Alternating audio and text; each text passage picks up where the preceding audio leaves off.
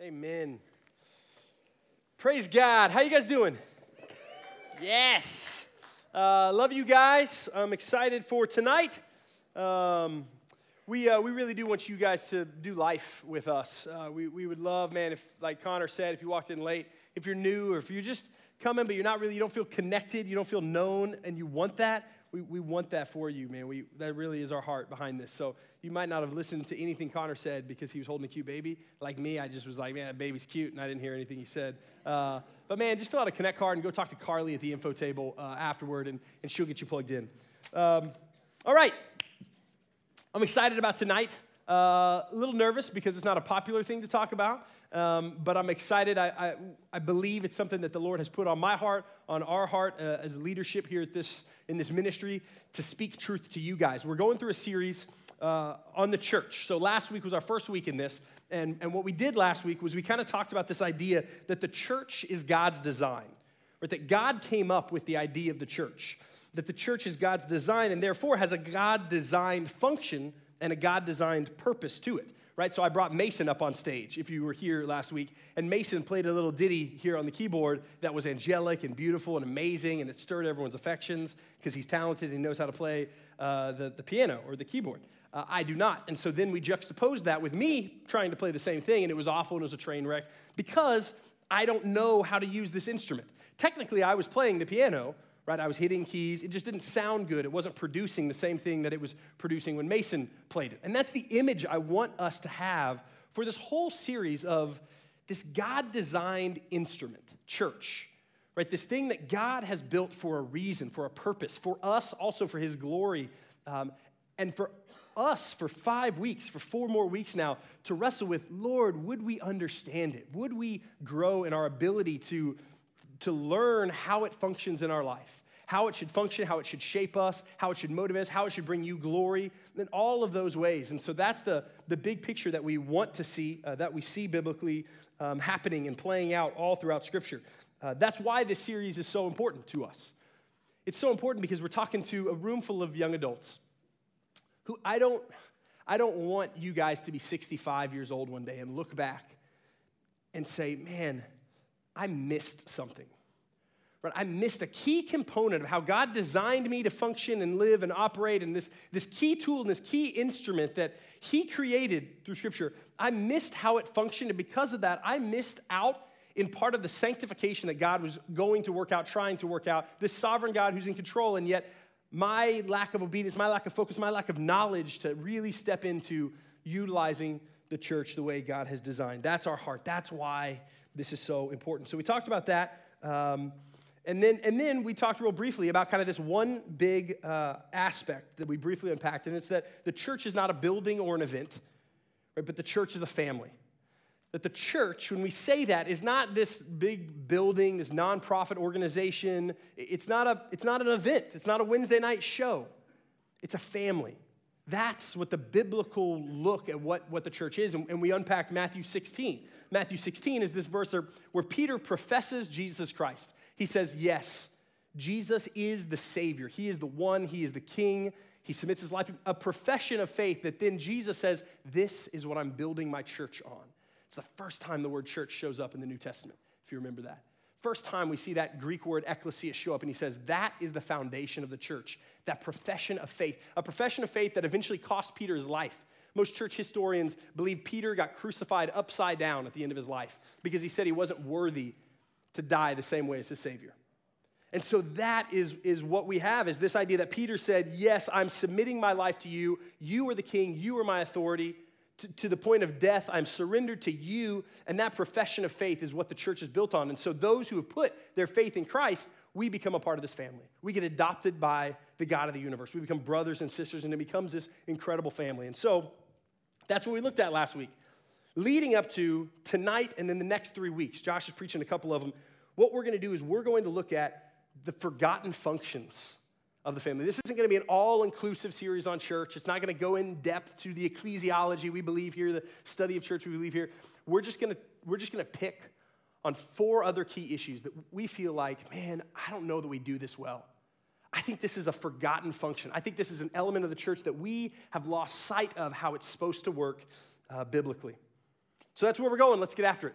We're going to be in Colossians. I'm going to throw all the verses up on the screen. Well, I'm going to throw most of the verses up on the screen, so if that's easier for you. But we're going to be in Colossians 3, verse 16, and then I'm going to just, for the next 5 minutes, I'm just going to drown you guys in Scripture. It's really important to me, to us, that it's not me up here giving my opinions on what I think the church is and what I feel the church should be and what my perspective. It's important for us in this ministry that we say, man, this is our authority.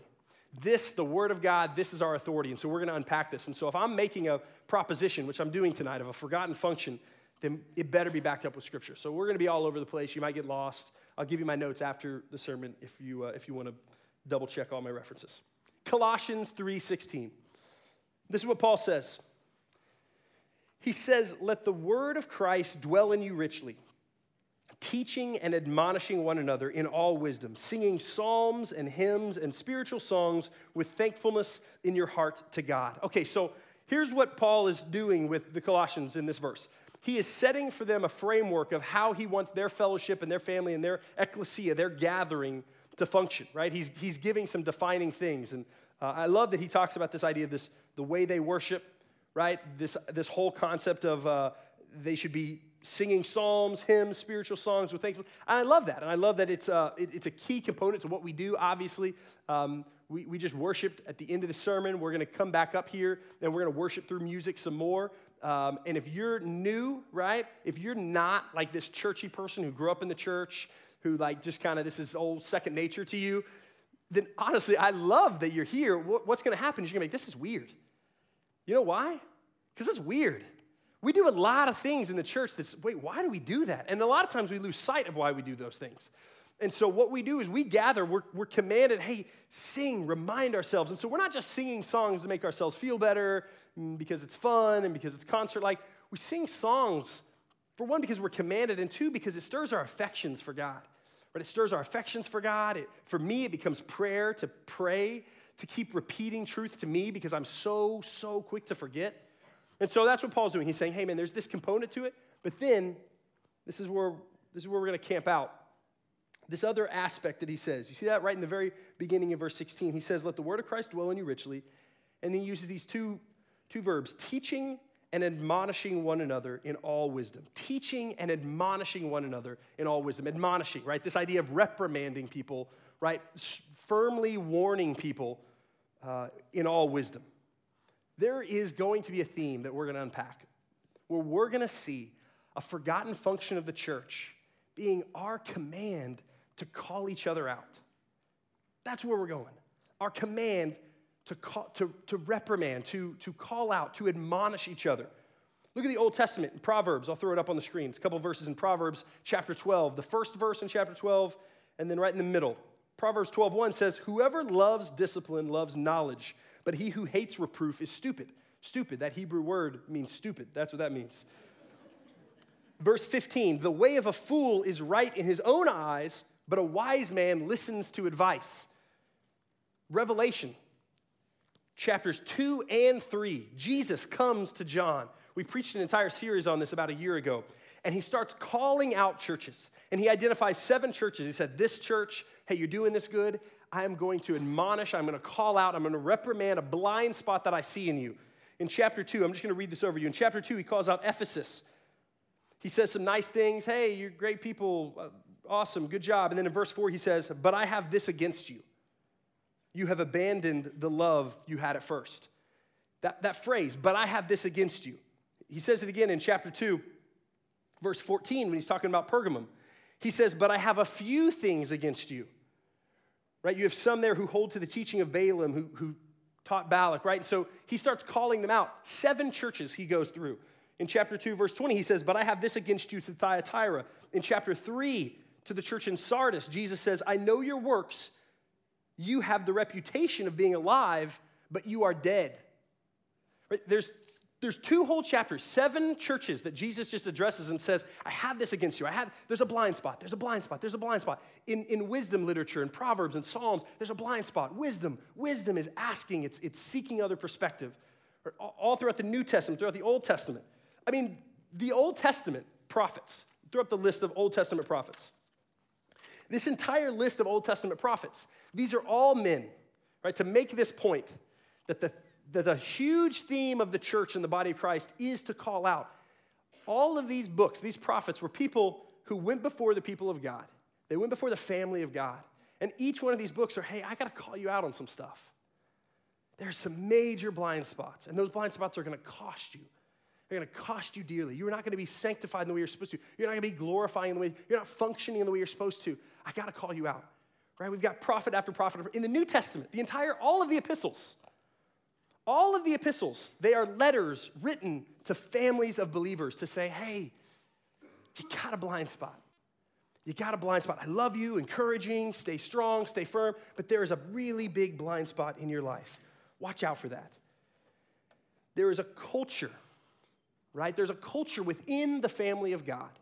Within the church, there should be a culture where we crave, where we yearn, where we lean in to be spoken into. To say, hey, would you admonish me? Would you challenge me? Are there things I need to be rebuked on? Are there blind spots in my life? And it is a theme throughout all of Scripture, right? We could proof text it for the next hour and say, this verse, and this relationship, and Paul and Timothy, and it's there. A forgotten function of the family of God is to speak hard truth to each other in love. That's what I want us to walk away with tonight. A forgotten function of the family of God. One thing that I think now in our culture we don't do well. I don't do it well in my life. I am not good at this.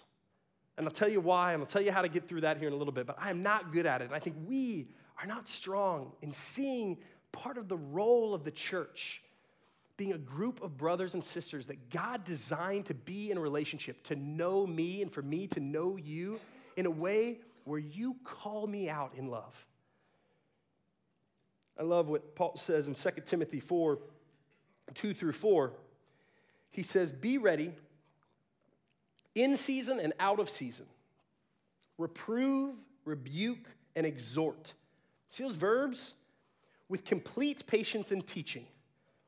For the time is coming when people will not endure sound teaching, but having itching ears, they will accumulate for themselves teachers to suit their own passions, and will turn away from listening to the truth and wander off into myths. Paul is warning Timothy. God is warning us, the church, this ministry, saying, pay attention. No part of the design of this thing is that you might be called out. The idea of calling each other out, right, from a Christian to another Christian, it should be fundamental to the role of the church in our lives, right? But somewhere along the way, we just neutered the church. Somewhere along the way, we have neutered the church in this way. We no longer want to receive that, right? We've become intolerant of other people calling us out. And what we've done is we've reduced this idea of love to just grace. And that's what we call it. Something we talk about here a lot because it's something that can become real pervasive in our culture. But we've taken this idea of love, this balance of truth and grace, and we've so often just reduced it to just grace.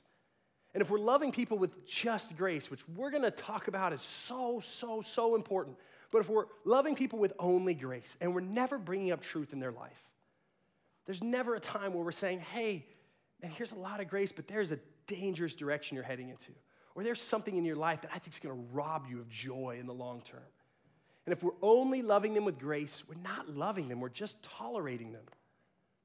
We're just tolerating them. That's not loving. If I treated my kids that way, my 4-year-old, who right now, God, all he wants to do is watch the most creepy YouTube videos ever. There is apparently an entire industry of creepy, and if you're one of these guys, I apologize. Talk to me afterwards. I'm going to rebuke you. But there is a whole wave of men who do YouTube videos where they play with toys in front of a camera, right? And all it is their hands and toys. And so it's these videos that have like millions of views, right? Millions of views. It's a whole thing. They like sell advertising and they like then endorse the toys that they're playing with. And it'll be like some grown man with hairy hands. I don't ever see his face. He just opens up a box and starts pulling out toys and then playing with them and making noises and doing a train and having dinosaurs fight and all this stuff. And my son is addicted to them. And it is weird. It is really, really weird, right? He's like, I just want to watch dinosaur videos, and that's what he just wants to watch creepy men play with toys. And so my point being this, if Charlie, who's 4 right now, so it's weird, but it's kind of okay. If Charlie is a 28-year-old, right, and all he does is watch creepy guys playing with toys, that's going to be bad, right? That's going to be really bad. At some point, I need to love my son enough to let him know that's not okay. That's not the real world. That's weird. Yeah, all those things. You get the idea, right? All he would want to do is eat candy, right? If I only let my son eat candy, because that's what he would want, right? That'd be really gracious of me, but it wouldn't be loving because, hey, man, you can have candy and that's a treat, but that's not good for you long term. We have got to love people with truth and grace. And like I said, I feel like we've been neutered in that. We no longer want to accept that from brothers and sisters in Christ. So what should that look like, right? We see it in the New Testament, right? We see these families of God coming together, calling each other out. We see Paul call out the Apostle Peter in Galatians and Acts when Peter's kind of being a prima donna and playing favorites with the Jews, right? We see these godly men, these godly women call each other out in really, really loving ways. So what's that look like for us? The first thing that I'm going to camp out on, and this is just a caveat. What we're talking about in this, right? When we're talking about this series on the church, we're talking about believers. We're talking about people who've made professions of faith and say, man, I want to follow Christ with my life. I want to follow Christ with my life. I want to look more like Christ. I want to submit my life to Christ. They've built their life on that profession of faith, and then because of that, they've been adopted by the King of the universe, and they are now in the family of God. That's what we're talking about, speaking truth into.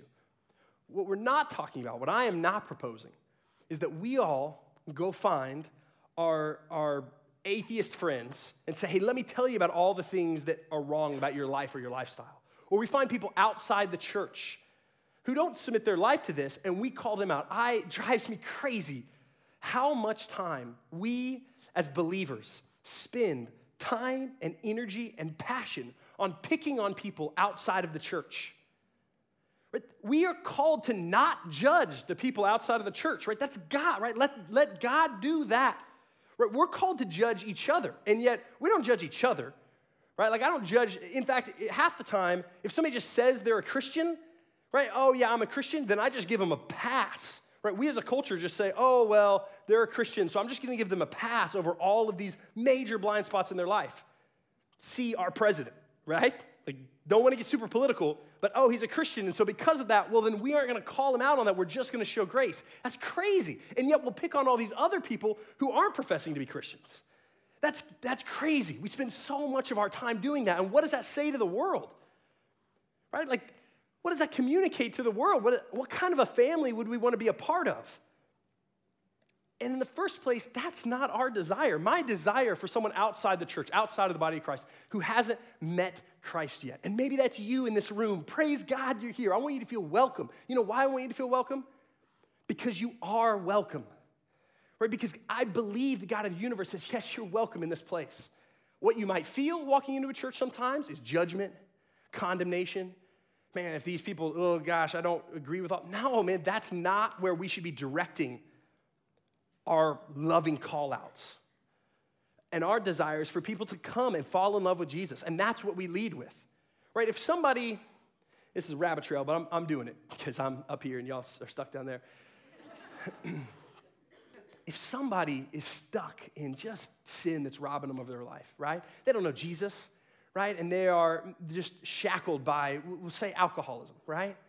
Which has touched some people in my life in some really hard ways and dangerous ways, and they're just shackled in this sin of alcoholism, and it's robbing their life. My goal, and our goal as the church, is not to look at them and say, hey, stop being alcoholic. That's not what we lead with. That's not our goal. Our goal is not, hey, stop being alcoholic. Our goal is, hey, fall in love with Jesus. That's what we lead with. If somebody's stuck in just this cycle of pornography that's just robbing them of life, right? That's distorting their view of the opposite sex, that's really just robbing them, right?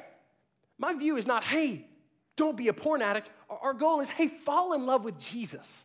That's what we lead with to the outside world. We say, hey, there's something here better for you. And then, yes, I want them to be set free. I want you to be set free. I want me to be set free. I want to walk in the freedom that God allows and paves for us. But we don't lead to outsiders with, stop doing that, stop doing this, you guys do that. We don't judge outsiders. We judge each other. Lovingly, we judge each other in a really gentle, really cool way, and we'll explain what it is. So I gotta say that, right? If we leave here and go out in the world and say, yeah, man, we need to start calling people, calling a spade, and that's sin, that's not what we're saying. This is for believers. This is a role of the church, people who profess to be Christians. Let's call each other out in love. So we wrestle with that, right? But here's what happens. So often we don't receive that, right? Somebody calls me out, I'm going to have a really hard time receiving that for some reasons we'll unpack, right? That's something that's maybe not easy to receive. And so we put up walls, maybe we bounce, right? If I have a relationship with somebody, and maybe they've done it right, and they really loved me well, and they really, were patient and prayerful and just said, hey, Ben, I see something, and all of a sudden that relationship's like, oh, dang it, man. Like that guy's speaking into my life in a way that's making it really uncomfortable because I don't like that, I don't want to address that, then I'll just bounce, right? There's been a lot of people that either Josh or myself have had to sit down and really love brothers well to say, hey, man, there's a big blind spot in your life, and man, we want you to stay a part of this fellowship, but there's some things that we see in you that we want you to work on, and we want to set some boundaries to help you grow in the right direction because you got some stuff in your life, and we love you enough to tell you that, right? And it's like, well, forget that, church. I'm out of here, man. Those guys don't understand grace. I'm out of here. I'm going to go somewhere else. And that's one of the things we run into in our culture now, right? Back in Galatia, like the Galatian church, if the Galatian church calls you out and says, hey, man, there's a blind spot, like that's the church. There's not a church on the other corner. You can't just go to the other one or the other denomination. That's it, man. That's the body. It's not the case here, and maybe that's part of how we've allowed ourselves to just kind of pick and choose and only find safe communities, safe families that aren't really going to push us or challenge us too hard. Man, that's not what God designed. So what's happening here is a heart thing. What's happening whenever we put up these walls, right? Whenever we put up these walls or we bounce or we shift blame on someone else, what happens when we do that and when we reject someone speaking into our lives, it's a heart issue. It's a hard issue that we're going to address tonight. However, if I can nerd out for just a second, right? Maybe 60 seconds. There is a biological thing that happens too. My wife and I are getting discipled by this cool couple, and they've really been walking us through some stuff that's really changed our perspective on what happens biologically. So let me just be a nerd for just a second, sorry. There's a thing called the amygdala. Right? The amygdala in your brain, right? The amygdala, right, is what it's called. The amygdala, some of you guys are nerds and you're like, oh, he's going to talk about the amygdala. Great. I heard like a few people that were like, yes, amygdalas. Yeah. So the amygdala in your brain is kind of the core, the central thing where you're going to have emotions and feelings, right? And so there's something called an amygdala hijack. And what happens with the amygdala hijack is if some real big emotion hits you, right? Maybe it's traffic. Maybe somebody cuts you off in traffic, right? Or maybe it's something like a car falls on a kid, right? And it's like, oh my gosh, all your emotions. What happens is you have an amygdala hijack, and your amygdala fires. And when it fires, it cuts off the front part of your cortex, which is where you reason, right? That's where you reason, that's where you're logical, and it just shuts that off. And it's a part of God's awesome, awesome design, because what that does is if my son is being mauled by a bear, reason would tell me, I'm not going to win that fight. I'm just going to go save myself, right? That would be the logical reason. And yet the amygdala would be like, screw that. I'm going to go fight that bear, right? Oh, there's a car that fell on somebody. And I would think, well, I cannot actually lift that car, reasoning, shut that part of the brain off, fight or flight, right? That's how we get fight or flight. Because the amygdala fires, it hijacks it, and what happens is you no longer have access to that part of your brain that reasons. It's really cool how God designed that. Here's what happens. When I eat celery, I love celery. The texture is amazing. When I eat it, I feel healthy. I feel like I'm making a good decision. So I'll drink my beer and I'll eat celery and I'll be like, yes, I'm so healthy. Got my craft beer and my celery. Look at how this whole 30 thing's really working for me. I love celery. When I eat celery on the couch with the love of my life, Danielle Fuqua, incredible woman, incredible, she's amazing. She loves me really well. when I eat celery on the couch with my wife, trying to watch This Is Us, and we're trying to cry and all that stuff, her amygdala fires, right? My wife's amygdala fires when I eat celery around her because the sound of me crunching celery constantly literally fires her amygdala. And she just, it's the phrase, I just can't, right? That's where that happens, right? The phrase, oh, I just can't, happens when your amygdala fires, right? And it usually takes, and it's different for different people, but studies would say it's about 18 minutes for that to kind of calm down, right? So when I eat celery, she knows, oh God, I'm about to fire, right? Like, and we talk, we're nerds, so we talk like that now, like, oh man, I think I'm about to fire my amygdala, so I'll be, oh, and then I'll try to like chomp quieter, you know, or like turn up the TV, you know, because I love celery. So that's what happens, right? And it creates this conflict. And so one of the things that happens is before I knew that, right, before I realized, you know what, that sound brings back crazy grating, and who knows, right? Maybe she was, you know, maybe a celery truck killed a family member. I don't know exactly. We haven't unpacked the why yet. We don't know the why that fires her, but it does. That sound effect just fires her. And so because of that, it's okay. That's a biological thing that's happening in the woman I love's life. Whereas initially I thought, I feel rejection. Why does my wife, why is she mean? Right? Like, why does she not want to sit with me? And why is, right? And so I start projecting all of my insecurities because she's really annoyed and she's trying to be sweet, but she's just annoyed and This Is Us is on and you don't talk and you don't make noise during This Is Us. And so it's just this, and so I start getting insecure and I'm like, what's the deal? And it becomes conflict because we don't understand part of God's design in that. And that's an easy one to fix. We just say, oh, it's the celery, I get it, I'm sorry. I'll eat celery later, you know. That's what happens when we call each other out, though, too, all the time, right? Like what happens all the time when we get called out, when we call someone else out, so often that happens, right? What's going to happen is we're going to lose the ability to reason. So if you've ever been in a fight or been in an argument and it escalates and you're like, man, I don't even know how it got there, it's because your amygdala fired. Now, that's a biological thing that happens, but it's still revealing a heart thing that's pushing some buttons. It's revealing a heart thing. So I want us to understand the biology and the science and nerd it up with that. And I think that's a tool for us to be able to use as we're loving people and understanding people and understanding, maybe sometimes, if Danielle and I are in a conflict, we just know, all right, we kind of got to a point where we just need to stop, right? We just need to stop, calm down, because we're not reasoning anymore. A heart thing, though. That's what I want us to talk about. That's where I want us to land. Two big ideas. One, how do we give this, right? How do we give real truth in love? And then how do we receive it? How do we give it and how do we receive it? So how we give it. Three things when we talk about how we give it. First, if we're going to give truth to somebody else, we walk in truth. Colossians 3:16, the first verse I read. Let the word of Christ, Paul starts that sentence. He says, let the word of Christ dwell in you richly. He says, even before you can teach and admonish, and we get into singing psalms, and he says, let the word of Christ dwell in you richly.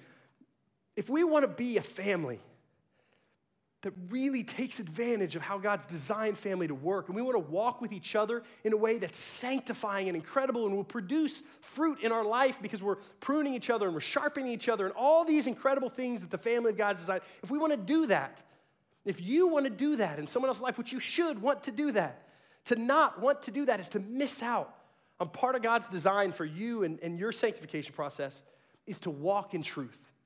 This is not your opinions. This is not your feelings. This is truth. So are you in truth? Let the word of Christ dwell in you richly. Not your opinions, not your feelings. Are you someone who has planted your life in truth? To where if you see a blind spot in someone else's life, you would have a ground to stand on to say, okay, hey man, this is what I'm seeing and the truth that I'm planted in. I think that's dangerous. I think that attitude, I think that posture, I think that habit, I think it's dangerous, man. Let's go back. Let's look at this. Are you planted in truth? Second way to give it. Be discerning and prayerful. Be discerning and prayerful if you're going to do this. If you're going to function the way the family's called to, this forgotten function, you have got to be discerning and prayerful. And so what that means is we don't just We don't just go around, and if we see somebody, and we're like, oh, that guy, that's got to be sin right there. And we just call him out, and we use this tool as a club for other people, and we use it as maybe something to make ourselves feel better, or maybe we just think, okay, it's all black and white to us, and we just go around.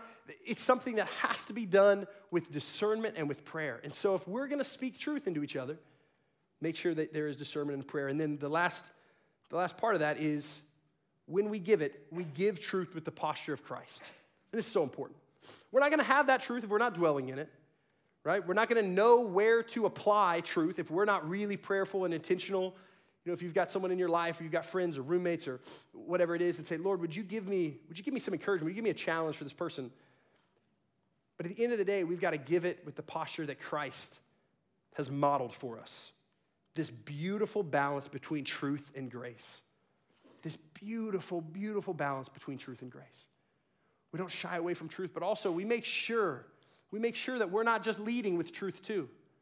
We make sure that when we do, we have a posture, because how did Christ love us? He called his disciples out, but 9 times out of 10, he was saying there's grace. I mean, look at the people who he came and invited to do life with him.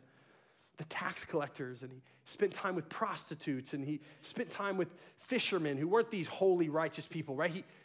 He put himself in this world that didn't look like the righteous, self-righteous world of the Pharisees. He put himself in a world of broken, dirty people.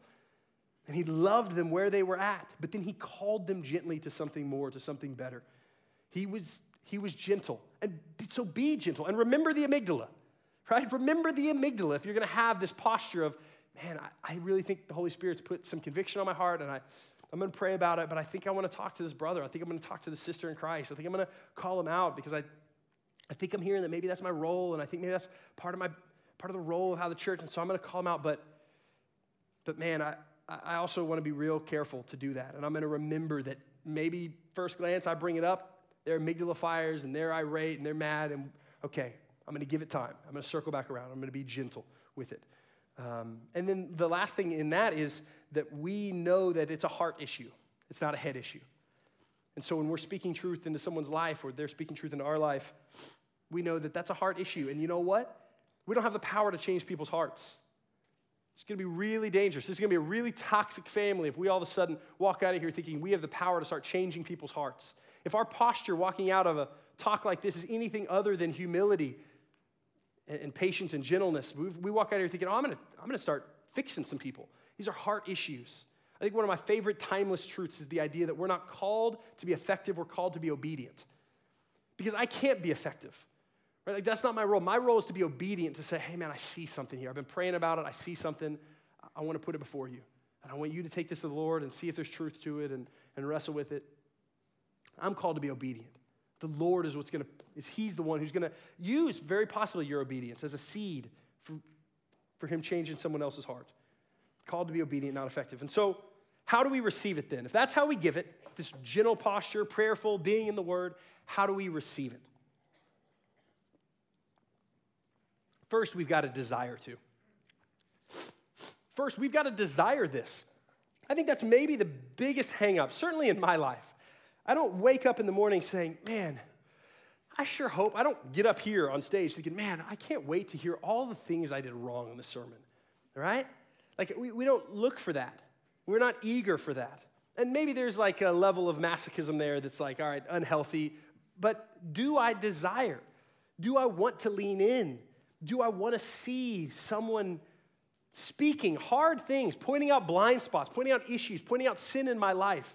Do I have the right posture to say, I want that? I want that. And that is a heart thing too. Because I think everyone in this room probably, when he hears me say it, says, okay, sure. Intellectually, I recognize I should want that. And so, yes, I want that. But is our heart in a posture to really say, yes, teach me, I need to know this. I need God to use other people to call me out in awkward, sinful ways that I might have. If this isn't there, if we don't have a desire to receive it, then this thing isn't even getting off the ground. That breaks my heart for you guys. And I know I'm going to look back at my life and look at several relationships and think, man, I just didn't have the right posture to receive that. But it's not going to get off the ground. You're not going to be able to receive it until you can surrender yourself and be able to take that kind of criticism. So then what do? If you develop the desire to receive it, right? You say, okay, fine, I'm gonna want it. Then you identify why you might struggle to receive it. So you identify it. So maybe it's fear, right? Maybe the reason that I don't want someone to speak into my life, or the reason that someone might come and they just speak into my life and they tell me something is fear, and ultimately fear of rejection. My old boss, Tyler, incredible guy, godly guy, he's a pastor here at this church. There have been conversations where he sat me down and he just called me out on stuff. Right, just called me and said, hey, Ben, here's where you're supposed to be, kind of as a man, and here's where you are. In a loving, gentle way, right? He wasn't that big of a D, right? But he was like, hey, here's where you're supposed to be, and just calling me out on it. And in those moments, it's hard for me to receive because it's this fear of rejection, of saying, well, he's rejecting me. He doesn't think I'm good enough. He doesn't think I'm a man enough. He doesn't think I'm, right? My current boss, same thing. On a pretty constant basis. Hey, man, there's a big blind spot here. Hey, there's something you really need to work on. Hey, we're not going to do that, right? Like, that happens all the time. And I have a really hard time because I have this fear of he's rejecting me, right? Or Danielle's kicking me off the couch during This Is Us, sacred, because I'm chopping celery. And it's like, this feels like rejection. I've got to identify why that's a struggle. Maybe it's insecurity. Maybe it's not fear of rejection, but maybe it's insecurity, right? And probably with Danielle, that's more so what it is. Man, when my incredible wife, who God put in my life, who has sharpened me, who is an earthly person that God has used more than anyone else to sharpen me, because she points out things in a really gentle way, when she does that, so often it really pushes on this button because it's like, well, wait a second. You're where I found my validation. And if she thinks that I'm not great at this, or if she thinks that this is a problem, or she thinks I need it, well, that's touching my foundation because I've made her this idol in my life, and so all of a sudden it reveals some insecurity. So maybe it's fear, maybe it's insecurity, or maybe it's pride, right? Maybe it's pride in your life. And when someone calls you out on something, you have a really hard time receiving that because you've got pride. And you say, well, who are you, right? If you can think through those interactions, and if your go-to is, who is that guy to call me out, right? That happens. I do that all the time, man. Every once in a while, when one of you guys will give me negative feedback of a sermon, I'm like, who is that guy? Yeah, right. You don't even know what you're talking about, man. You're not even saved, probably. And then I call another church, and I say, hey, I'm going to send a guy to you. He's out of here, right? If we, or we say, man, you're not equipped to know that, or we just say, look at your sin, right? And we put it back. Man, hypocrisy sucks, but hypocrisy is a horrible excuse to reject truth, right? It's not good. It's really dangerous. It's really polluted the church, but it's a horrible excuse to not receive truth. Because I can just point out someone else's sin, and then I don't ever have to deal with my sin. We are all hypocrites. And so if I have the pride of saying, man, well, that person's a sinner, or look at that person's sin. If I disqualify sinners from being able to speak into my life, I'm never going to be able to have anyone speak into my life. And I'm going to miss out on a function of the church that is designed to make me look more like Christ. I'm going to miss out on the design of the function to help me grow to be a man of God that my God wants me to be. You're going to miss out on that if you don't have a desire to receive it, identify it, and then apply the gospel. Then apply the gospel. You identify what it is, of why you have such a hard time, and then you apply the gospel to it. So if it's fear, man, I hate receiving that because of the fear of rejection, then we apply the gospel and say, okay, man, our God is good, and he is in control, and his death, burial, and resurrection has put him at the right hand of God, and he has all authority. And so my fear gets refocused from the fear of rejection from great men in my life to instead a fear of the Lord that trumps everything. And all of a sudden now my focus is, all right, I want to submit to God. And so if there are other people that God's using, all of a sudden their fear of rejection pales in comparison and washes away because I'm focused on the one person who really matters. The God of the universe who says, what I say matters. And so then I say, okay, Lord, then use these people. Use these people. And if all of them reject me, fine, you're the only one that matters. And all of a sudden, some of that fear is able to kind of fall off. Maybe it's insecurity. Then I remember Ephesians, how I'm told and reminded and challenged to find my identity as a child of God. And if my identity is a child of God and what he says about me from choosing me in the womb, then all of a sudden the insecurities I have because I find validation in this person and that person and these people liking me, all of a sudden I can take that and I can apply the gospel to that insecurity and say, yeah, I'm still insecure, but for the next 10 minutes, I'm going to remember the gospel and what he says I am and who he says I am to him because of his grace, and I'm going to be able to receive this. I'm going to be able to receive this. I'm going to be able to coast through this insecurity because he is my foundation, not other people validating me. Or maybe it's pride, right? Then I think of the humility of Jesus, and I think about Philippians 2. Philippians 2, 5 through 8.